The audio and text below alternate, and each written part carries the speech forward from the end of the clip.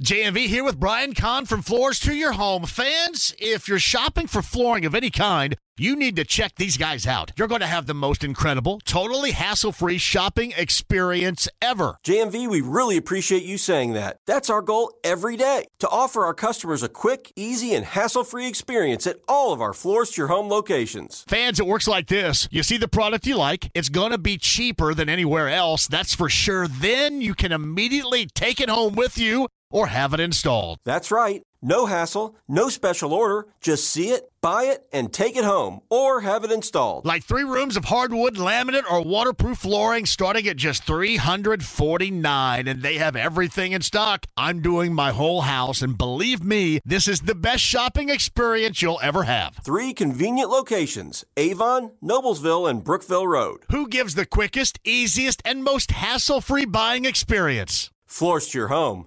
That's who.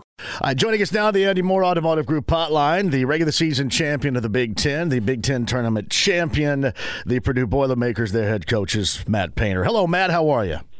Good. Thanks for having me on. So you got to wait. You got to wait to find out who you prepare for until tomorrow night. Give me a little bit of insight on that dynamic. Yeah, obviously the play-in games in Dayton on Tuesday and Wednesday. Our game is one of the games on Wednesday night between Farley Dickinson and Texas Southern. So, it's kind of like going into the Big Ten tournament. You got Rutgers and Michigan, and I told our staff, I go, whoever you think is going to win and you prepare more for, they won't. And so, it's just one of those things that you can't predict. I don't know how many times this is a little different, but we went like a 4 out of 5 year stretch where the game before us that we waited for went into overtime. And so just it's kind of expect the unexpected type stuff. And you got to prepare, obviously, for both teams and be ready. Then, obviously, Wednesday night after you watch the game, you have a day and a half to 2 days before you play. Now you can just kind of lock into that team. But the most important team is always going to be your team. You got to watch them. You got to watch the other team. You got to scout. You got to know what's going on. But you got to have your own team in the right frame of mind.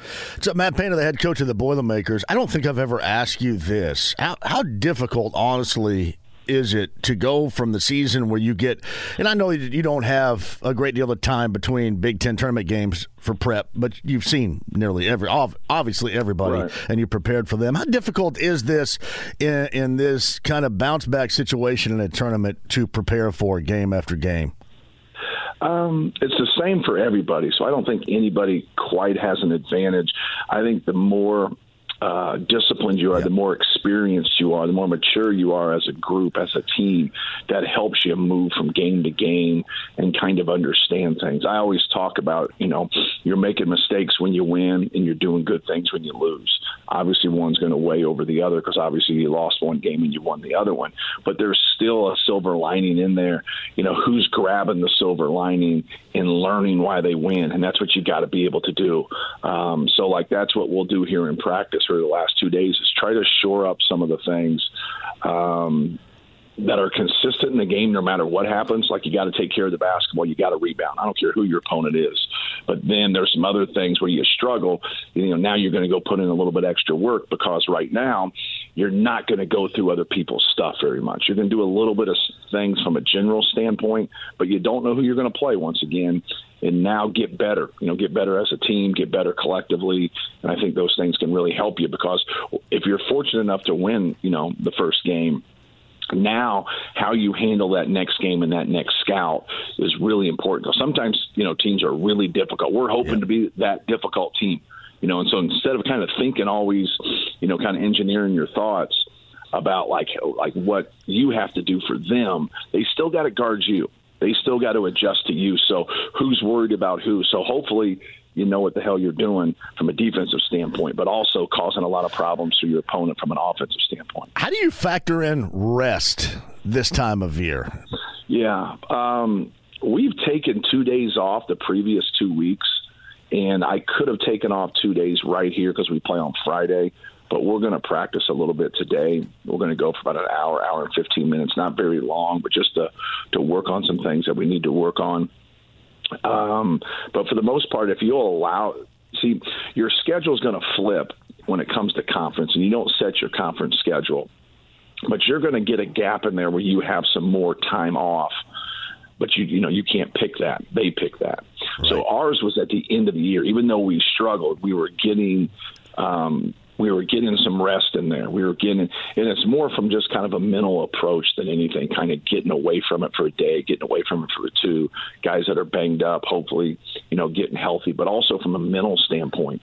Like, it's a grind. Like, we start, working and doing stuff in June. And, you got to keep things in perspective because, you want to be peaking and playing your best basketball at this time of the year. So you can't lose your mind sometimes June, July, August, September, the time. But you got to be getting things in, and you got to be working on things from a building block standpoint to where you're getting better. You keep improving because you're going to have struggles in certain areas as you're trying to gel your team. Now you want to have it right at the end of the year. The problem is everybody else is going to have the same recipe. So it's not like you're doing something that other people aren't. So Matt Painter, the head coach of the Purdue Boilermakers, via the Andy Moore Automotive Group hotline. Yeah, I'm curious your thoughts on the regular season title and the Big Ten tournament title. How special has this season, with still a lot of work to be done, but how special has this season been for you and your team so far? Yeah, we talked about, at the end right there, like what we were learning as we were losing some games. In there, and that's what you want, it's just some growth right there. You want to keep getting better. You move to the next game, and stay in process base. And sometimes it's missing free throws. Sometimes it's missing open shots. No one's trying to do some of those things. When you have some fundamental issues, you want to be able to kind of get better, in those areas. But being able to win the league by 3 games, like that was huge for our guys. It's a great accomplishment, to be able to kind of separate from the pack, because we have a lot of really good teams, in our league. So obviously winning the tournament, a little different, neutral court, 3 games, 3 days. Some people have to play 4 games. Some people have to play 5 games if they can pull it off. So that was cool that we were able to do that for the first time in the same year. And we've never done that before. So our guys have been able to kind of, winning the, Phil Knight's tournament against the quality competition, being able to win our league by 3 games, then being able to win the tournament. Like, our guys have really hung in there on some neutral courts, obviously away. Being 7-3 on the road in the Big Ten might be the biggest accomplishment. The problem for us was we started off 6-0, so you don't look at it that way. You go 1-3 in your last 4 games, but last time I checked, everybody that beat us was pretty good.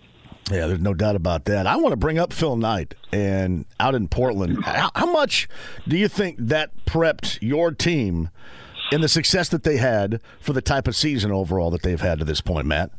Well, I think it gave them, confidence that they belonged. Obviously, we go from unranked after that tournament to 5th in the country. So to be able to beat Marquette at home, which really outplayed us for the first 30 minutes of that game, and then to win neutral games against West Virginia, Gonzaga, and Duke in kind of the fashion that we did. All 3 were double-digit, wins out of the Phil Knight thing. I think that was really the point for us that built some confidence for our group, that we could be special and do some really nice things going forward. If we, play together at that time, I thought we did some really good things offensively. Our defense, we were scheming a little bit, but our defense, you could tell, was drastically improved from the year before. We just were more connected, but I think confidence is huge, and I think our guys felt good about themselves, and that really helped them. Offense or defense? And you mentioned this, Matt, to me before, that sometimes your offense looks really good, and the only reason why it looks good is because you're knocking down shots. And sometimes it looks good when you're not knocking down shots. Right. Man, when you've got 40 minutes and somebody could be hot and remain hot, how difficult is this? And the importance between what your team gives you on the defensive end compared to the offensive end that we've talked about before with your team, Matt? Where's the importance lie here? Yeah, well, I think if you watch us play, we get a lot of open shots, and I think that's been frustrating for our guys, because I think we have some skilled, players that haven't consistently shot the ball well, but they're fully capable of, and we know that they can knock down those shots. So we had a lot of open shots in the Big Ten tournament. We shot better the first 2 games. The last game we didn't shoot as well. It really would have separated the game. We went 6 for 28 from 3. You knock down 4 or 5 more threes, it just changes the whole game. Yep. But those looks weren't tough looks. Those looks were wide open looks, and that's what we got to just step into and knock down. That's what's exciting about the tournament now, because for us, if we can keep playing well on the defensive end and just keep executing and playing through Zach, now if we can get those same type of shots, I'm confident our guys are going to step up and make them. You know, the one thing, and I talked to Bruce Weber about this yesterday, and I haven't kept a stat on this. It's just from watching. The most dangerous situation, I think, for your team or anybody's team defensively is that defensive glass, because if you don't get it, the kick out for a wide-open step-into three, which for so many of these dudes, Matt, is a layup, that to me is like the most dangerous thing out of it. And I almost put the level of importance on your defensive glass around in the NCAA in this tournament, especially in a one-and-done atmosphere, about as important as anything else, at least from what I've watched. Yeah, you know, if you can secure rebounds and keep us off the offensive glass, like that's really going to help you. When you take him away, a lot of times that puts him in really good offensive rebound position. So we almost flip it on you if you can't get him the basketball. The people that full front and really get up there and do some things, it just really opens up. He's had games this year where he's had 10 offensive rebounds in one game, and so like those things. But he's really smart about, when he's bottled up, about like you talked about those spray out threes after offensive rebounds, and that's what you want. And see, that's what you get a lot. When the ball goes in the post and it doubles and it gets into rotations, you get step-in threes. The same thing with the spray-out threes after offensive rebounds. They're step-in threes. That's the highest percentage three. You're not on the move. You're not dribbling the basketball. You're just stepping in and shooting things in rhythm like you do in warm-ups. The Mason Gillis offensive glass crash, is that because most of the time his guy comes over and doubles Zach, or is that by design from him because he's good at it? Yeah, no matter what, he's charging. He's coming in there. And, at times he'll get a couple fouls right there, but, you want him being aggressive. When you go high-low, a lot of times those guys that guard the guy up top, which you have to guard him, they go flying at Zach. So if Zach turns around and shoots before he gets there, those guys, you can't go and double him and box out Mason at the same time. So you got a choice that you have to make in those situations. And so we try to move our guys as much as possible because we know eyes and awareness go towards Zach. And then that's what we're trying to get that big dump down, trying to get the spray out threes, trying to get people in rotations. Well, I always say, people, especially people that don't double, like they could be good at maybe doubling if they don't do it, but they're not going to be good in a rotation. Like it takes a lot of coaches will, if they're actually listening, will nod on this because they just, coaches, that's why you see them switch a lot now. Like you might not ultimately like the matchup after you switch, but you just don't like being in rotations. Like when you get in rotations, you get behind. People are going to bust you on closeouts. They're going to drive the basketball. It's going to lead to more fouls. You're just flying around. But everybody's got to be in rotations at some point. You try to minimize them. Well, when you deal with him, and if you're going to double him, then you're going to live in a rotation. So now it's just getting to the right spots, moving the basketball, and really learning how to attack. Yeah, I rarely see anybody straight line crash like Mason Gillis does, and I mean as consistently as he does. I mean it doesn't matter who's in. He goes straight. There's no roundabout way that he goes. He just goes straight to the rim, and it's like consistently on every shot. And especially to me, what I've noticed, Matt, is when that ball goes into the post to Zach. Yeah, when it's high-low like that, a lot of those guys just turn and they go and they give their attention to Zach, and then they ignore him, and that just gives him a lane just to dive in there and fly in there. And he's initially trying to get that big-to-big pass to get that layup because that's what, and if they take that away, then you're going to pull people from the weak side. So now you've doubled the post, maybe tripled the post, and then that dive takes another guy. Well, that's 3 people you've taken on, or maybe even 4 people you've taken on there. Now you're into just one more pass out of that for a shot, or one more pass than the hockey assist. Hey, Matt, can there be a noticeable change in the whistle from going from a regular season Big Ten tournament to the NCAA tournament? Without question. Without question, there can be. And then, just this is what gets with officials, and there can't be. You know yeah. what I mean? No, so yeah. But because you get used to something. That's all. This has been a fan base kind of argument forever, Matt. And I kind of wanted you to speak to that, not just for your own team, but for everybody, especially out of the Big Ten in this case. Yeah, and we've had some games, especially on the road. We had 3 or 4 games, and if I lined up and queued up like the calls or the things that aren't called, like you would like. It would get to where it's hysterical because you can't believe that they just allowed it to go on. For me, it's like, control what you can control. So, like, if we get a bad whistle on the road and we turn it over 17 times, man, even though I'll say something every now and then, it's hard for me to say something. It's like, turn the ball over 17 times. You went 10 for 18 from the free throw line. Like, make your free throws and take care of the ball. Then if these things happen, like, okay, fight for your team.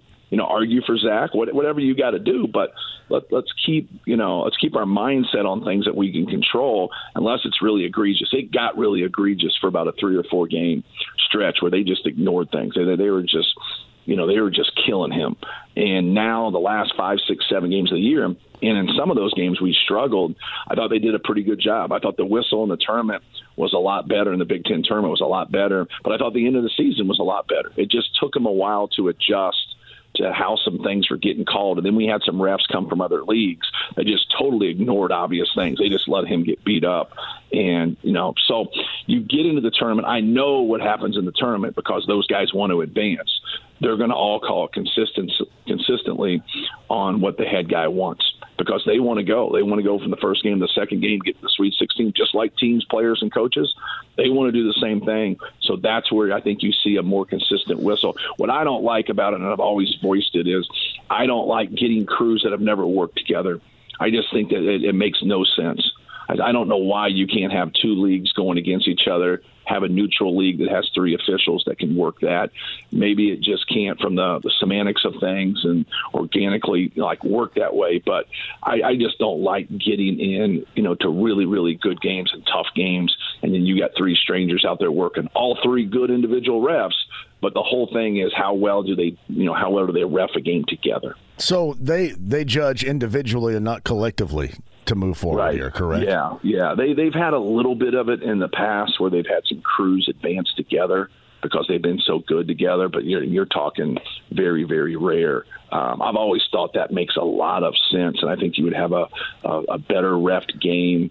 You'd have a better collaboration too. Sometimes it's hard for those guys, when they get there and they're collaborating with people that they're familiar with, that they've been reffing with for 10 years. Right, that's reputation. Yeah, it doesn't mean you can't collaborate with other people that are good officials. I'm not saying that you can't do it, but you just it's no different than being on a staff or having a team. You build trust. And if you don't have trust in each other, even though everybody's knowledgeable in the group, I just think that you don't have the same cohesiveness. How does you prepare Zach for possibilities on stuff? Obviously you're not going to wave the red flag, but how do you? Yeah, he's all right. He gets it. He's pretty mature about stuff, and he understands that don't let them fouling you. Lead to you fouling them, because then they're going to call it on you. Be smart about it. Know when to be physical, know when to be aggressive, and know when, especially when they're getting aggressive on him, know when to make simple plays and just pass the basketball. But, be physical without fouling. That there's an art to it, and you learn to do that as a player. And he's really done a good job of, keeping his elbows in, not swinging his elbows, protecting himself, protecting the basketball. But he's got a good feel for things. It doesn't mean there's not some hiccups right there, but he's pretty mature about stuff. When he argues, he rarely is wrong.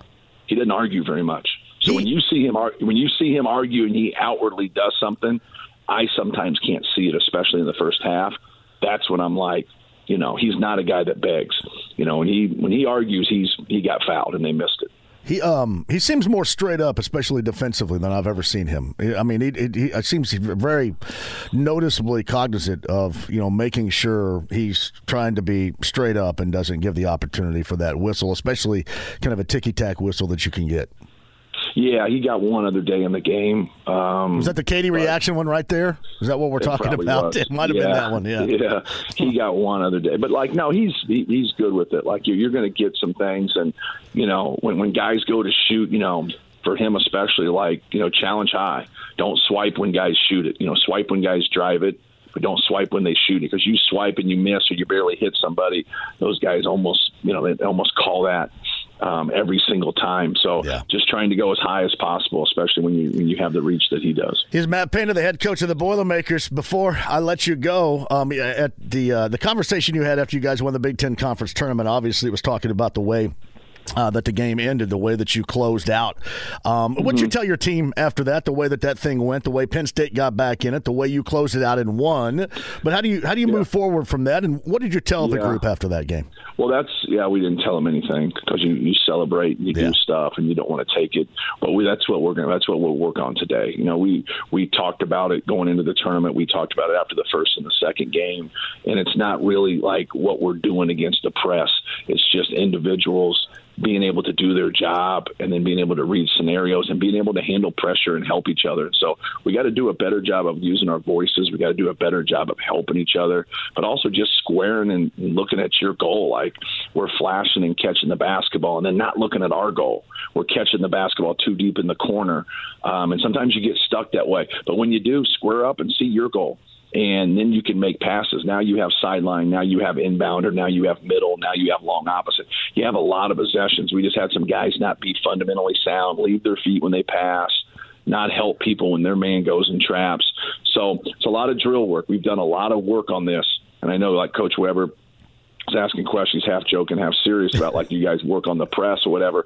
We just got guys that just have to, feel better about it and just take care of it. And when we do, we've actually done a good job throughout the year. We've just had some hiccups here, and just be fundamentally sound. I know you come off like your grandpa when you say, be fundamentally sound, but that's all it is. It's passing and catching. And just taking care of it and helping each other out. Matt, our grandparents knew what the hell they were talking about. You know what I mean? We just didn't think so. But now we get it. Now we get it. Too damn old. By the way, I was talking to Bruce Weber on the show yesterday, and he did bring up the whole the press thing. And it's like you never work on it. Yeah, you know what? Nah, we just go ahead, screw it. We're not going to work on it at all, so we're not paying attention to it. But it's good. In closing, have you seen a landscape in college basketball that seemingly is as even with really good teams as we've seen across the board this year? No question. I think you kind of see it in the tournament when you look at seeds and you look at different things, and you'll see like a 2-15 game, then you'll see a 7-10 game, and you'll be like, man, there's not a lot of difference between that 2-7 and that 10. There's a difference between the 15. Doesn't mean the 15 can't win or the 16 can't win, because they can. But there's not a lot of differences with those teams. Obviously, the twos had – I'm just using that as an example. The twos had a better year, and the 7 has had a little bit better year than the 10. But when it gets down to it on a neutral court in those teams, there's not a big difference. And sometimes in fans, they see that 2 gets beat by that 10. After the 10 beats the 7, they're like, man, what in the world? This is an upset. It's an upset by numbers. But one of the crazy things is seeing the line, right? You see a line of who's favored, and you'll see that 2 versus the 10, and the 2 will be favored by a point. You'll be like, it's the 10 and the 2. Like, come on. Like, how can that be? But that's the way it is. It's way more even than people think it is at that time. And that's what, as you get into it, that's what you got to look at. It's just a game. Just look at it as like a regular tournament, like you're going to Maui to play. And then when you play those teams, like you're like, oh, these teams are good. Well, that's the NCAA tournament. Like, all these teams are good. And I always tell our players, like, everybody earns their way here. Like, this isn't an exempt tournament where they signed up 4 years ago. Like, everybody earned their way into this one. I think of it this way, too. You guys beat Gonzaga back in November in Portland, and Gonzaga has, had good teams throughout, certainly the past 5 years. I don't know if this team for Gonzaga is as talented as many in the past 5 years prior, 2 of which went to the national championship game, but because everybody is so, and I mean good, evenly right here, this may be a really good chance for them to advance, even though a lot of those that are in the know, I guess, nationally suggest that they're not nearly as good as what they have been. It just kind of shows the evenness at a higher level this season. Yeah, there's a lot of parity, but I think there's been a lot of parity. I don't think there's that one team in this year that jumps out. I think Kansas, to me, jumps out because I like their experience. They've had a very good year, but I like their experience of being in the tournament last year and winning it. And so, like, if anybody would get a nod, I think they would get a nod just because they've been through it before. Not to say other people haven't been through it, but not to that degree where they've had that kind of success, being in a championship game, being down 15 at half, coming back and winning it, it kind of speaks volumes to that. So if anybody separates there a little bit, I would give the nod to them.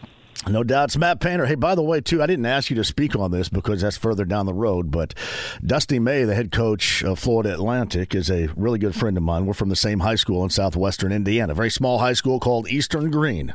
So he's got a game, a first-round matchup with Memphis that, I don't know, it could happen, but he's going to come on a little bit later on today. So very happy with what he's accomplished. They're a good team, man. They won 31 games.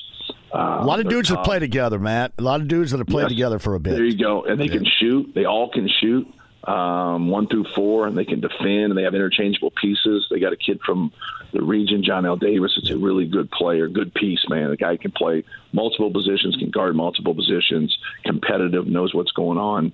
Yeah, he's done a really, really good job. Hey, Matt, it's always a pleasure, man. Thanks for hopping on here, and hopefully we'll get a chance to chat further down the road, man. Congratulations on everything this year, and the best of luck moving forward. All right, thanks, man. He is a star of not just stage, but of screen as well, given the fact that he was making his first appearance on the Today Show, first ever from Eastern Green High School to appear on the Today Show, unless it was in a mugshot. It is head coach of Florida Atlantic, Dusty May, is with us. Big fella, congratulations. I'm proud of you. Thanks, John. I appreciate it. I also appreciate you having me on. Hey, is it going to be Salisbury East in Columbus coming up on Friday? Do we know? Yeah, I think so. We have a lot. Anna, my wife's handling all tickets and everything else. Oh, no. So, we can focus on hoops. So I'm not really sure who's going, who's not, but I'm sure we'll have a nice contingency. You're not letting David Hayes and his long nickelback hair handle the tickets there? Come on. I think the dude might be there. I sense a road trip for real, too. What a great year. And how did the whole Today Show thing come about? I watched that. That was a fantastic piece. Yeah, the correspondent, the Miami Beach correspondent, he knows someone in our president's office. And I guess back in maybe January, she saw him at a social event and told him about our team and the momentum we were gathering, and so he just said, hey, if it keeps going, that might be a nice piece later on. So he started following us, and then obviously with the late season success we had, they jumped on the opportunity. It was pretty cool for our school to see our basketball team on a program of that magnitude. He is Dusty May, the head coach of Florida Atlantic. Their 8-9 matchup in round number 1 is coming up on Friday in Columbus.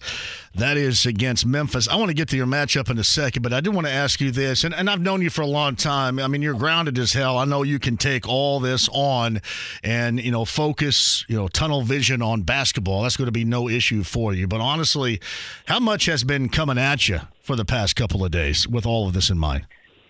Yeah, a lot. I mean, it's you go from maybe 15 minutes a day of media to several hours a day of media, and the position we're in, we can't pass that up now. It does so much for the growth of our athletic department, the perception of our university. So it's something that is part of our job. It's a responsibility and something we're happy to do. But it is a lot, and it's distracting. But I'd much rather have that than the alternative. Well, and there's no doubt about that. And I mentioned you as a grounded individual that can stay focused on the task. But the thing that I've noticed about your team, it's a group that is very team-oriented, and also a group that I'm assuming you have no problem with being able to handle a spotlight for the first time like they're getting. No, we were paying close attention to how they would respond to the attention that we were getting throughout the winning streak earlier in the season, and I was amazed as an adult that they stayed as focused and driven as they did. After you win 5 games, 10 games, 15 games, 20 games, nothing changed with their work ethic, their work capacity. Actually, it improved because they wanted more. So it's just a unique group that they love to practice, they love to compete, and they really enjoy each other. And I told someone earlier today on Dalen Cup and Jacob Hester's show on Sirius, I said, that's the thing that I'll remember about this team. You think that you're going to remember the championships and all that, but I'll remember the how well these guys supported each other, and they were excited for each other's success. And that's not always common in today's climate. But if you watch our guys, whoever makes the play, you see their teammates, and you would think they just won the lottery. They're so excited. So that's been the most gratifying part of this entire season, is just seeing how much our guys have sacrificed and supported each other. You know, Dusty May joins us, the Owls of Florida Atlantic, with a first-round matchup in Columbus versus Memphis. You still got a lot of work to do and a lot of hills to climb on this. I understand that. I don't want to get all cliched on you, but the impact that this season to this point, even, Dusty, that will have on Florida Atlantic University and that basketball program has to be immeasurable. Yeah, they've told us about the amount of exposure the universities garner because of this. It's alarming. It's eye-opening in a good way. But we're proud to do it. It's been awesome. We have a great group of guys that really represent our community and university well. So it's gone fast. It seems surreal, but we're worried now that our concern is now shifted towards not just being happy that we made the tournament, but go to the tournament and play up to our potential and stay as hungry as we've been all year and see if we can make some noise. Do you get into them at all if you see as if maybe there's any complacency? And I know that there's not, but if you see, could you see it if it did occur with this group in the short term like now? Yeah, it's happened a couple practices. I think we've had 127 or 128 practices, and I'd say maybe 2 or 3 this year. And usually it's just in question form, fellas, are we really preparing at a championship level? Do we have the same level of focus and intensity that we had last week? And usually they say, let's pick it up. Let's pick it up. And that's it. It's not a group that we have to push and prod. We're we're player-led. I learned a lot from Brad Stevens. So we run our program very similar to that. Our players have a lot of input in every decision I make. And sometimes I have to make the best decision for everyone. But I really take their input and their contributions in all forms in every decision we make. We talked about this, Dusty, too, the last time you were on, whether it was with, Mike White, Louisiana Tech, Florida, whether you go back to Murray State, Eastern Michigan, IU, USC, all the places where you have been. You take a little bit, you mentioned Brad Stevens as well. You take a little bit out of all these experiences to put it together for how you handle this right now? Absolutely. And what I've learned, Coach White was a first-time head coach that was very transparent with what he was feeling throughout the process. So with our guys, we're very vulnerable. We tell them, our anxieties, our concerns, the things we're going through. And we feel like that really helps our relationship, that we're not these men of steel coaches, that we're people. And we have concerns. We have, we have things that we deal with as well. And we can all help each other by picking each other up, being supportive, and really caring for each other's well-being. So it's just a really great group of people that happen to be, very talented basketball players as well. Outside of just Memphis itself, and I want you to break them down for us in a second, do you have any concerns about this group whatsoever going into this postseason game? Memphis group? With your group? I mean, I want to get to Memphis in a minute, but just what's your major concern outside of the team you're playing, I guess, Dusty? Just that we would be content making the tournament. This is the second time in history, and obviously the best season we've ever had here. Just feeling like we've made it by getting to the tournament and not putting our best foot forward and playing with the same type of edge that we've played. Because we played with a chip on our shoulder all season, so if we continue to do that, then we'll have a chance against Memphis. But if we go in just happy to be there, then they're so talented, they'll run away from you. Here's what I love about what you guys did. I mean, down the stretch here in your Conference USA tournament, you had to give some payback to get to where you wanted to go. That, to me, in a close game and then in a not-so-close game with two teams that were one of the three that got you in the regular season, that had to make you feel really good about your guys. Yeah, they were extremely motivated. Well, Western Kentucky, our first-round opponent, they were picked first or second in most preseason publications. So I was fairly concerned that they were going to use this new season as, a new chapter or a new life. And so I was extremely concerned with them. We played well. We got off to a good start. And then Middle Tennessee State, they're one of those teams that their style of play, their length, their athleticism, just the the chaos they create has always given us problems. We lost to them twice last year. They kept us from winning the championship last year, and then they beat us one of our 3 games this season. So we knew that would be a tough matchup. We got off to a good start. We had a big lead, and then they came back late and made some really, really good plays, and we were able to hang on. And then against UAB, we were able to kind of put it together a little bit where our 2 first-team All-League guys played like first-team All-League guys, and we defended at a high level, and UAB had came off of an extremely emotional win the night before against North Texas. So we had a lot going on in our favor, in addition to feeling like we'd already clinched the tournament bid, so we didn't have that extra stress and pressure. Now, what do you think about Memphis? What do you think about the draw in all? And listen, I know that you're a first-timer in this, and you just want to get there, put your nose down, and go play. But what do you think about the draw in that first-round matchup with Memphis? Well, I think they're underseeded. And I know it's a tough job, but, man, they're Ken Palm, top 20 in the country. They just ran through the AAC tournament, beat Tulane by 40, beat Houston by 20. And so they're playing really good basketball. They're talented. They're old. DeAndre Williams is, I think, 26 years old. Kendrick Davis is probably in his mid-20s as well. Those guys have a lot of experience.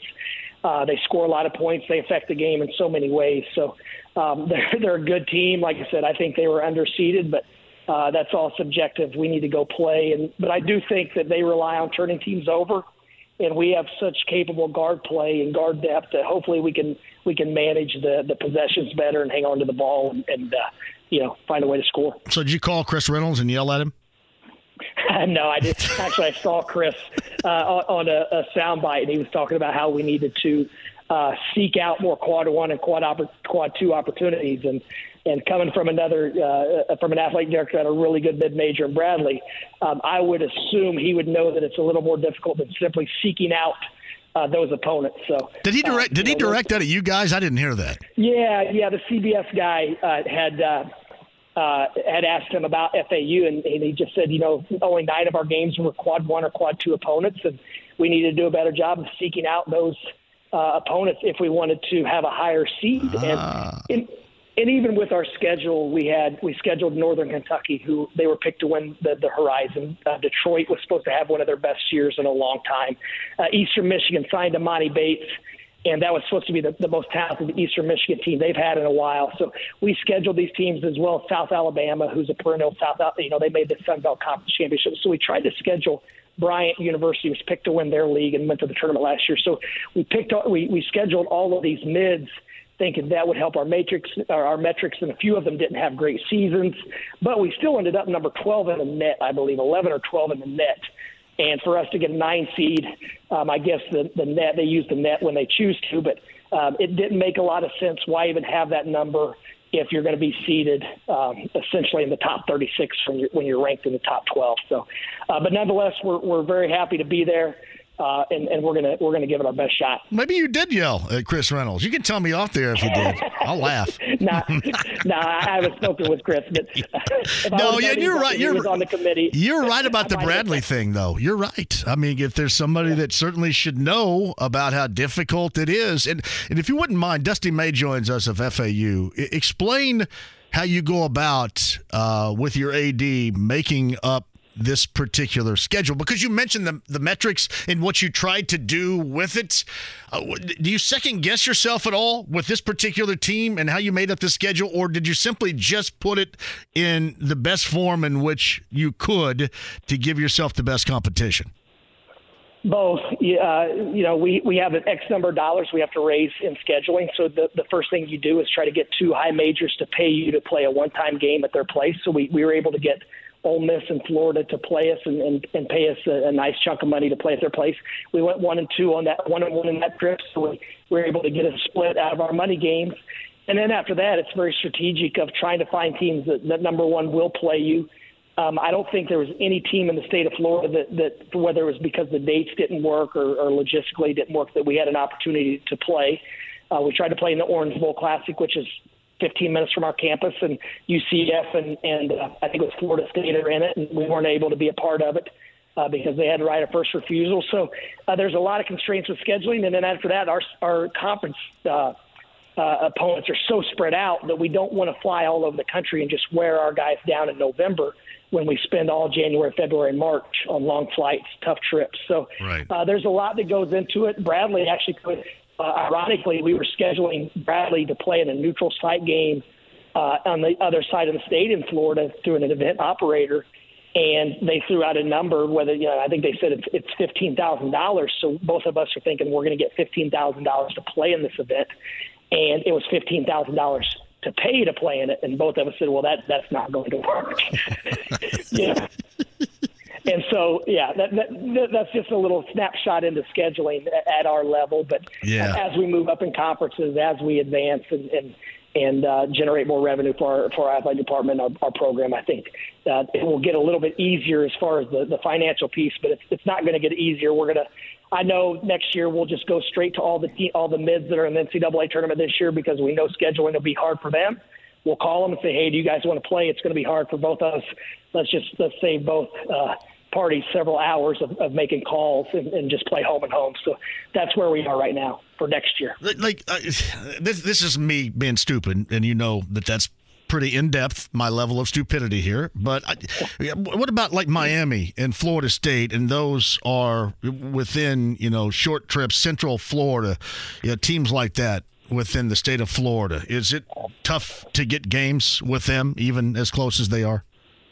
Yeah, well, Florida State's not very close. It's probably an 8. Oh, yeah, I guess you're right. Yeah. So that's essentially playing anyone in the SEC. You would have to fly. But, Miami, we played them our first couple years and had them on the ropes last year. They beat us on a buzzer beater. And Coach Larinaga said, we're not going to be able to play this game anymore.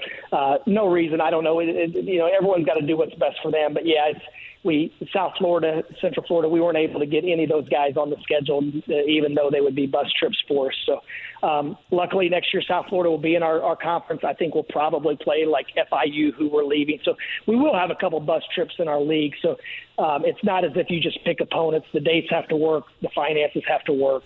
The location has to work. We try to only do direct flights because we only fly commercial. So like I said, there's a lot that goes into it. The coach on our staff that does scheduling, he's got to spend a nice chunk of time almost every single day working on it. All the mid-majors that are in this NCAA tournament, do they, for the most part, feel the same way that you do in a lot of ways, Dusty? Unless they were expected to be bad and they ended up being good. Okay. Yeah, if you look at the teams that advanced, Kennesaw State, the last couple of years, they haven't been very good. Now, with their success, and they'll have a good group returning next year. I assume they'll have a lot of issues scheduling games next year. And the same will be with Furman and all the other teams that are really good mid-majors because, in the high majors defense, if they beat them, they're supposed to. If they lose to them, then how could you lose to this school or that school? So it's a double-edged sword. Did you ever try to get a game with IU? Yes, I've made a few calls and emails, and they're usually pretty far ahead in their scheduling, and we just haven't gotten a lot of traction. I don't know if it's because of dates or I don't know if just us not having a national brand or name or whatever the case. But, we've reached out in the past couple of years for whatever reason, just hasn't worked out. You guys, and Dusty May's the head coach of Florida Atlantic on the Andy Moore Automotive Group hotline, 31-3. And I was curious about this. I saw Dustin Hayes and David Hayes last week, by the way, down in GC, and we were kind of talking about this. Was there any concern of yours? And I know that there's no longer concern because you're in, but was there any concern that if you did not win the Conference USA tournament title, that you would not get an at-large bid? Well, we felt like going into the conference, when we finished our last, 4 or 5 games, we won our last 4 or 5. And each one of them felt like a championship game because our guys knew that we needed to keep winning for a championship and also for an at-large. And then once we got in the conference tournament, we felt like we were probably in, but we needed to beat Western Kentucky to sleep well at night. And I think it was after the Western Kentucky game. It's all a blur at this point. That I got an alert on my phone that ESPN and some other national, maybe CBS and ESPN, whatever the case, the national outlets, had a text or a tweet that went out that said that we were a lock in this NCAA tournament. So after we beat Middle Tennessee State, we felt like we were a lock. And going into the UAB game, that was one of our messages to our players. We've already clinched a bid. We're in. They're going to be the ones that have all the pressure on them. We just have to go figure out a way to beat UAB for 40 minutes. We don't have all the other stuff to worry about. We can play free. We can play loose. And it seemed as if our guys didn't play with a lot of stress on them. They just went out and played, their habits or whatever. You bring up a great point. I don't think we've talked about this. The travel within your conference is incredible. The lengths in which you have to go to play games. Yeah, UTEP's far from Boca Raton. You're not. For those of you that didn't have Jeffrey Goodman's geography. Yeah, I'm getting up my slide rule right now. It seems to be a heavy mileage situation right there. It does. Yeah, and people don't realize how far we are from everything. I mean, we're a flight from everywhere. We're basically we're almost in the Keys. Yeah, that's incredible, man. It really is. The incredible thing is you guys where you are, and you don't want that complacency to set in. And what do you expect to get from that Memphis team coming up on Friday night? Because it's a talented group. As you mentioned, you feel that they were a little bit underseeded here, so they may have a bit of a chip too. What do you think you're getting into coming up in Columbus on Friday, Dust? We're getting into a very talented, long, athletic, fast team that plays hard. Defensively, they disrupt everything you do. They trap in the backcourt. They trap in the front court. They're going to force you to play basketball and make decisions. And if you get sped up and you're careless for a half a second, they take advantage of it. And then they have possibly the best point guard in all of college basketball. Kendrick Davis, grad transfer there from SMU in these American Athletic Conference. Leading score, assist man, and free throw attempted in the history of the conference. So possibly the best college point guard in the land. And then they've got DeAndre Williams, who actually transferred from Evansville. Had the big game against Kentucky a few years ago when Walter McCarty was still the coach. He's still at Memphis. He's a first-team All-League player, and he's a matchup nightmare at 6'9", long, athletic.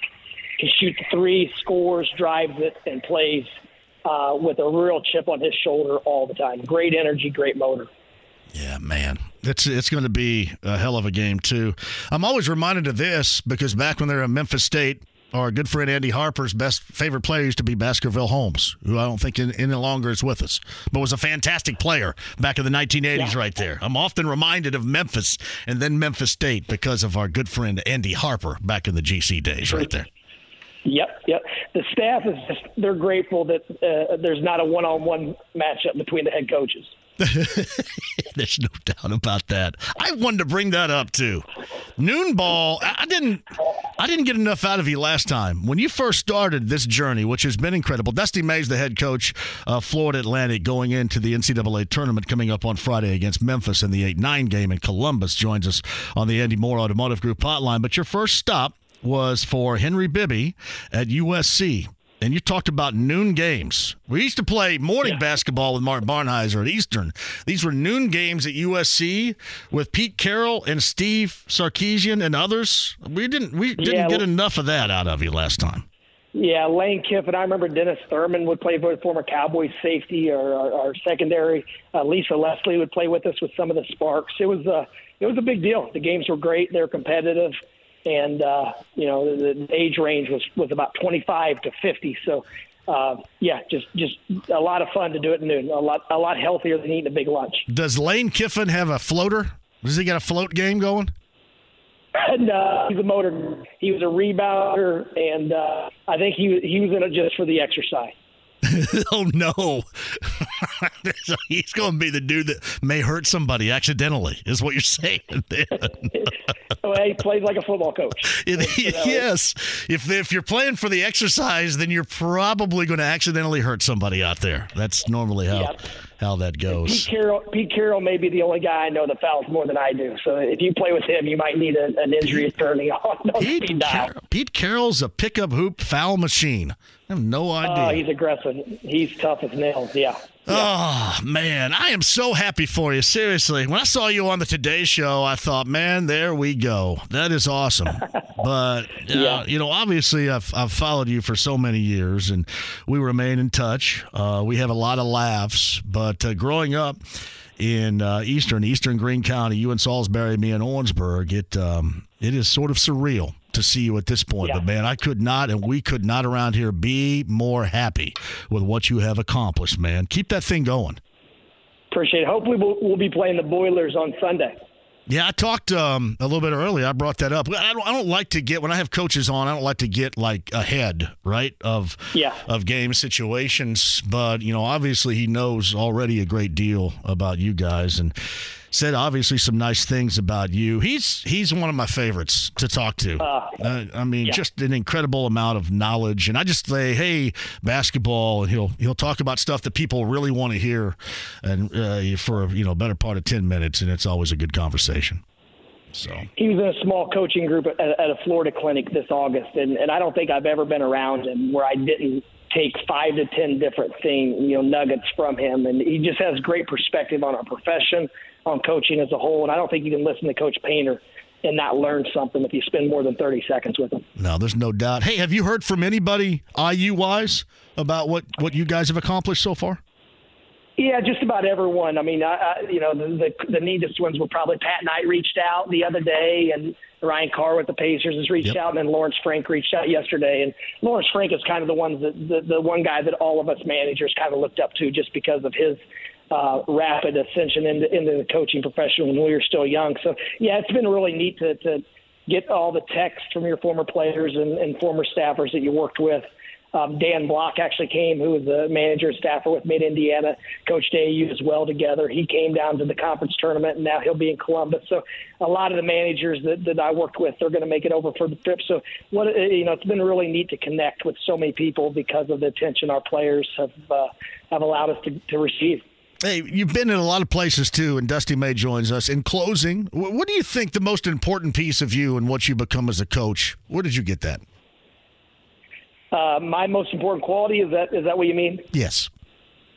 Just, you learn it as a manager. You learn to serve. You learn to give everything you have. But I think what I learned from Coach Barnhizer, the love of the game, the passion that we all had for it, and then just try to give that and never chase the money, never chase the business side of it. Just be the absolute best basketball coach you can be, serve your players, try to help them in every way, and it just kind of works out. I've never looked at myself more than just a basketball coach because that's all I ever wanted to be. So nothing more than that. Just try to treat people right and do everything you can for the players. Let me tell you, too, watching Brooks play, it's such a joy, man. I know. Knowing what we all know. Hey, very happy for you. We'll stay in touch. Hey, make sure that everybody in Salisbury doesn't put stuff on your plate over there. Let them Salisbury hang out with Salisbury. And, no doubt. You obviously keep that tunnel vision on that game. The best of luck against Memphis, and certainly we will keep in touch with you regardless. Tell everybody, if I don't get a chance to say hello and the family, I said hello to. We're really happy for you, Dusty. Congratulations. Thanks, John. Talk soon. The Andy Moore Automotive Group hotline, I'm assuming, because all the hoopage that is going on around here is going to have a busy weekend. He is Greg Rakestraw, who joins us. Hello, Greg.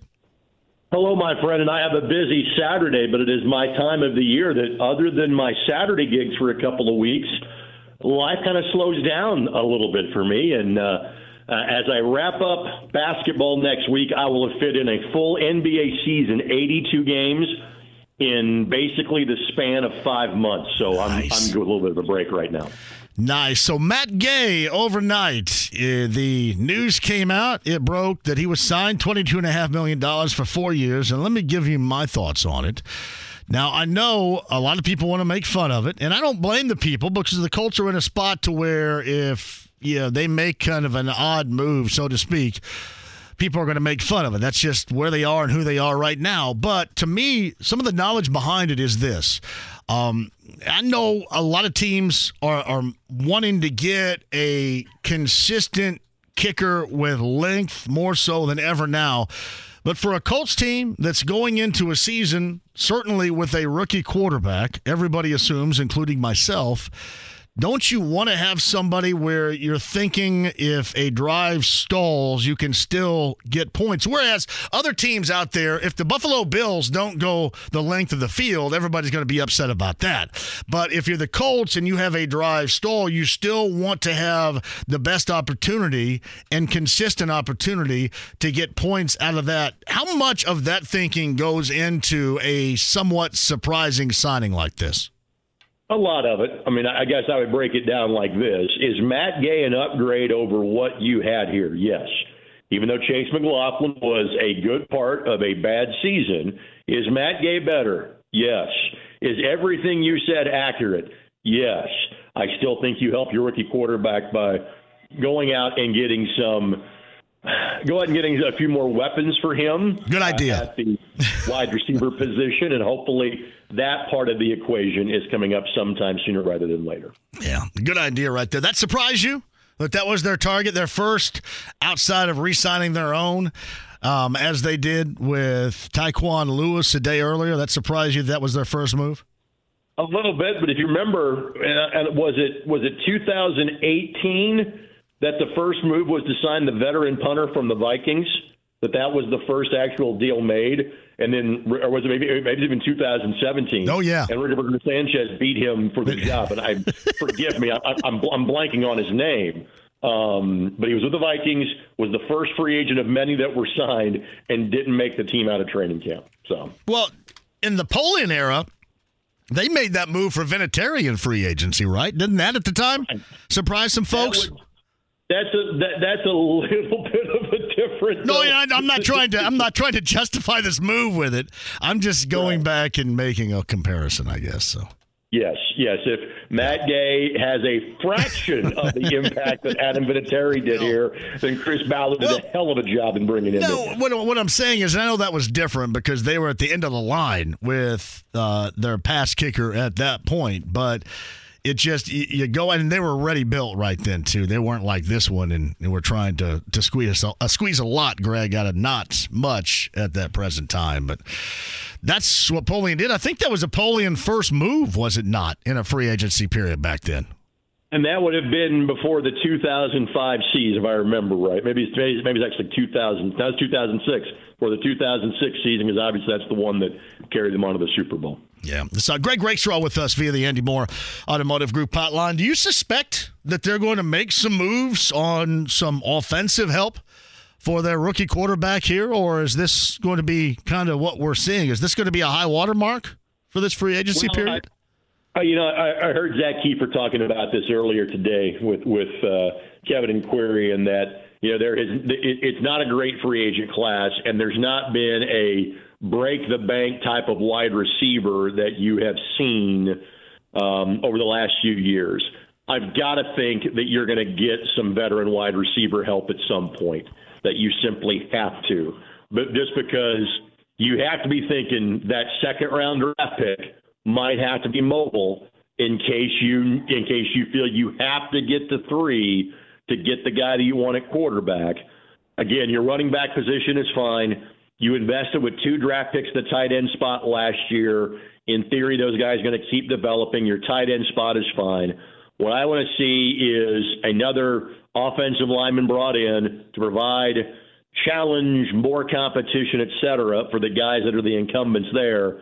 But again, go out and get me a veteran wide receiver. And I'm not saying an Odell Beckham Jr. Just get me somebody that you know is going to be a solid third or fourth option, even a hands guy, a move the chains guy, a safety valve for your young quarterback.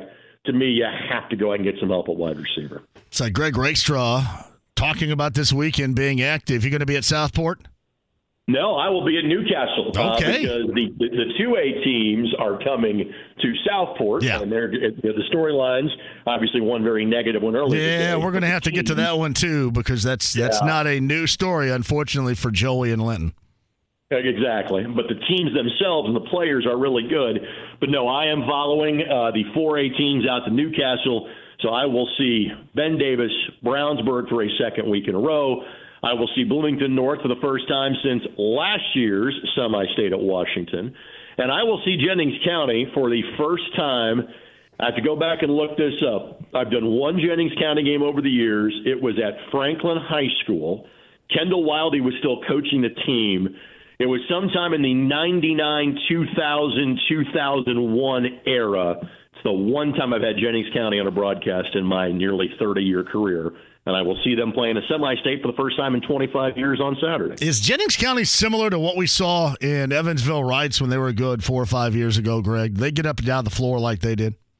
They do, but they again, they're a good team. Don't get me wrong. They're not as good as that Rights team was.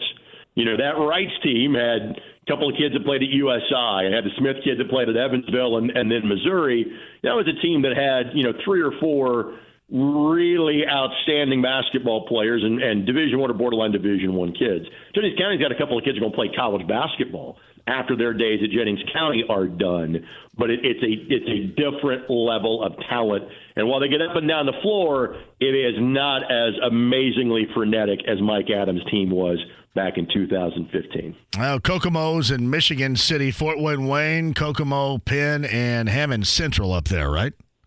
Correct, and Kokomo and Penn are obviously the favorites. Hammond Central is really good, and Hammond Central doesn't get probably the attention they deserve because they play so many schools from Chicago. And it makes sense. I mean, my goodness, the state line's like a mile and a half away from that brand-new campus at Hammond Central High School, so they play great competition in Chicago. When Hammond was a 3A school, they made a habit of kind of coming down here and playing in like the Brownsburg tip-off event. They played in the Sneakers for Santa event last year, didn't play in it this year. They played in North Central's holiday tournament a couple of years ago, and I got a chance to see them. Those kids have graduated, but the head coach and Larry Moore is still there. They're a good team. Wayne is a great story. You know, Wayne has not played a semi-state game for 42 years. This was their first sectional championship in 29 and found a way to beat Noblesville late. But Kokomo and Penn are the likely favorites in the morning games up in Michigan City. All right. Seymour's got Scottsburg, North Davies, which should be fantastic. And North Davies is a great story we've talked about before. Garrett and Beech Grove. I think Beech Grove is also a great story considering what they did a year ago. And then we talked about negativity surrounding a coach. Going on right now, they certainly had a great deal of negativity surrounding their coach. They moved on, and they're back in the semi-state. That's a hell of a story. That's a heck of a story. And without Mike Renfro, and again, their best returning player, who was a star in the state championship game in Anthony Ball last year, transferred out and is now with that Beech Grove team. Now, that is a class at Beech Grove. I think they have 10 senior boys basketball players on that team. And basically last year's team was 2 seniors who both got minutes, but it was largely a group other than Anthony Ball that had been together and had grown up together.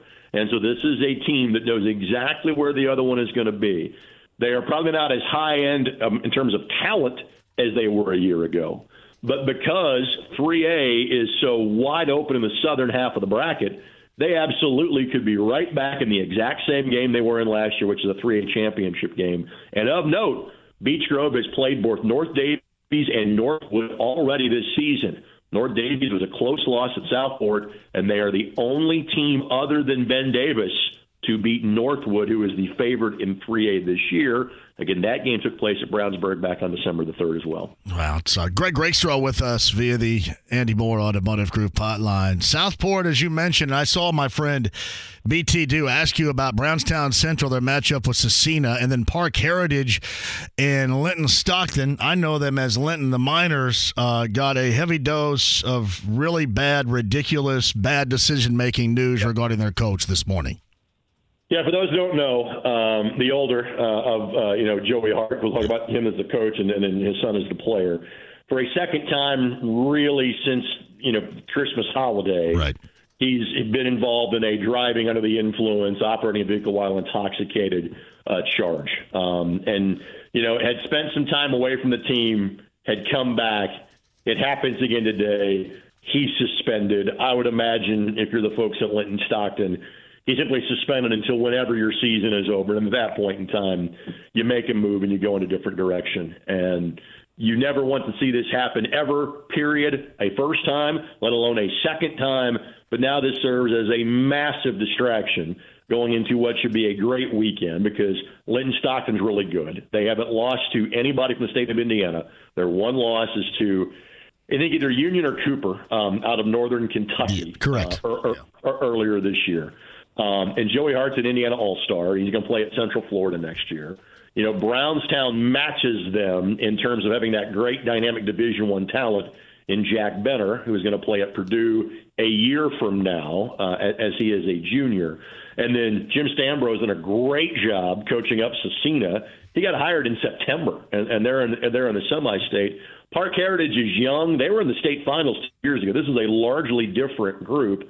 But Rich Shelsky's done a heck of a job in coaching up, and they're probably here about a year ahead. That's Rockville, right? Is that Rockville? That is the merger of Rockville and Turkey Run is what that is. And I think they're in year 4 or 5, and they've now reached the semi-state twice. That's pretty impressive. So anyway, that's kind of the 14 breakdown. And let's face it, everybody's kind of pointing towards this Brownstown-Linton Stockton showdown in the championship game. That could still happen. But it's like there's a bit of a cloud kind of hanging over that semi-state and that matchup because of what happened earlier today. Yeah, I know him really well too, really well. His best friend was my roommate in college, and I hate it, man, but just an incredibly bad decision on all right. And again, for him right now, I would assume that, you know, even with this big deal going on, because, you know, Joey is such a good player and a good kid. Going down the stretch, trying to get to the state championship game, he's got much bigger issues to get right than thinking about coaching about basketball or anything right now, Greg. Full disclosure. Let's just hope Dad gets help, but it's frankly, to some degree, like what Mike Renfro went through at Beech Grove. Yeah. Hey, I hope you get help. I hope your life gets right. It's not time for me to coach in this basketball team right now. You take care of this, and maybe at some point in time down the road, we'll have a conversation about getting back in the coaching ranks again. That's Greg Rakestraw with us. All right, before I let you go, a little bit of college angle. IU, Purdue, what did you think about their draws? You know, for IU, I thought being a 4 seed was legitimate. You know, the top of the MAC was really good this year. So when you're playing as a 4 or 5 seed, you are getting the best teams out of a one bid league. So their opponent in Kent State, pretty doggone good. And so IU's got to be ready. And again, I thought this has been well described this week. You could say that IU's ceiling maybe even higher than Purdue in terms of what they can accomplish. But, man, they just bottom out sometime, and you're left scratching your head. And that's not even the Penn State game in the semifinals. I'm going back to the Iowa game the week before. We're coming off all this momentum. You just won at Purdue, and you were dreadfully bad at home against Iowa. And so you're like, okay, which IU team is going to show up? So this will not be a cakewalk against Kent State. For Purdue, you get kind of a bingo free space with the play-in game winner in game number 1.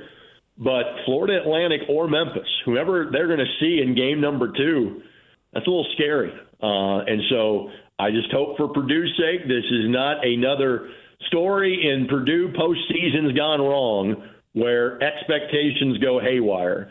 And, you know, to me, the direct corollary here is the 1996 Purdue basketball team that was a number 1 seed that surprised a lot of folks. They were home after the first weekend of the tournament. And I hope to goodness for Purdue's sake, because I root for Purdue. I do. I wasn't in my youth, but I'm such a big fan of Matt Painter and know so many of the people that are involved in that program and, frankly, covered so many of the players because they have so many Indiana high school kids on the roster. I want them to win the whole stinking thing. I'm worried about them not getting out of the first weekend, John. I think about it from this standpoint, too. Every other team basically has similar concerns, but it seems like that some of these boiler concerns have been consistent, and especially as of late, consistent. And that's something in the short term you got to try to shake off. I mean, you really do. That's what we're going to see this year.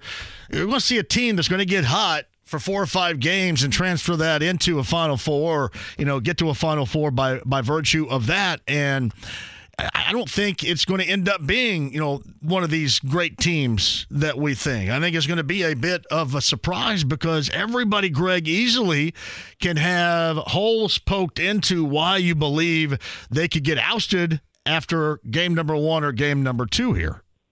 we always put too much stock into what happens in a conference tournament unless you had to win that conference tournament to get your way into the dance. What Memphis did the last 2 days of the American Athletic Conference tournament, and I have no idea how to properly judge, other than Houston, how good that league is. But I know that Ron had his best team in Tulane in 4 years, and Memphis beat them by 40. I know that Houston had their best player get hurt, and so maybe they kind of, pulled the brakes a little bit in that final, and Memphis smoked them in that final. So the fact that Memphis is on a bit of a roll heading in there, and the fact that Florida Atlantic, and I'm going to have Dusty on coming up later, has 31 wins. Both those scare me in that potential 8-9 upset opportunity for Purdue. It's both a good thing and a bad thing that seemingly Purdue has won so many close games this year. It tells you how to get it done. At some point in time, your number comes up. And I hope it's the former and not the latter for Matt Steen. You can look at all these higher-seeded teams, not as high as Purdue, but the highest seeding of teams, like Marquette, for example. I mean, Purdue, people forget Purdue has ownership of a win, but Marquette back then was much different than what we have seen recently. Of course, absolutely. But I mean, let's face it, John, the college basketball season is so long. You think about a lot of teams. Tennessee's missing a player as the 4 seed. I mean, Kentucky's a 6 seed. I mean, everybody's trying to get their coach fired over the course of the season. Kansas State had a moment against Kansas about a month and a half ago at home, but they've been kind of on and off since. It literally is. Duke just kind of got good here down the stretch, and Purdue has ownership with a win over them early in the season, too. It's just such a massive jump ball. It really is. This is not the year for a chalk bracket. And because we all think that's the case, you know what's going to happen? 3 or 4 1 seeds are going to make it to the Final Four. And if that's the case for Purdue, good for them. It's Greg Rakestraw with us, and you're going to Newcastle this weekend, correct? I am going to Newcastle, yes. So, again, morning session is Ben Davis in Bloomington North, Brownsburg in Jennings County. Then winners get together at 8. And all of those games are exclusive to ihsaatv.org. It is pay-per-view. But the deal that you get to watch all 24 games across the state is ridiculous. For $20, less than $1 a game, you get to watch every semi-state game from your phone, from your laptop, from your smart TV. So while I want to see 9,000 people at Newcastle, and I just might because I think 2/3 of them are coming from Jennings County, their support has been crazy the first and the most wonderful way possible in the first 2 weeks of this tournament. If you can't make it, go to ihsatv.org because, again, that's a heck of a deal, and you're supporting high school athletics in the process. How many schools in the state only have one high school? I'm assuming Jennings County is one of those, right? Let's see if we can do these off the top of our head and not completely kill your clock. I know you're such a big concern of that when it comes to the breaks. Blackford, Rising Sun, Owen Valley, Benton Central, Crawford County, Jennings County, Switzerland County, and Switzerland County would be. I think that is it, because even though Franklin County is the only public high school in that county, Oldenburg is in Franklin County. Right. There is a second high school with Oldenburg Academy. Yeah, I think that's it. I think you got that on the mark there. And I kept you on schedule, which again I know is a big deal for you. What about Pike Central? Pike Central will be at that group. See what's wrong with that. There we go, baby. Hey, give it to me for Southwestern Indiana right there. My apologies to all of you fine folks listening in Petersburg as we speak. Appreciate you, buddy. Thank you.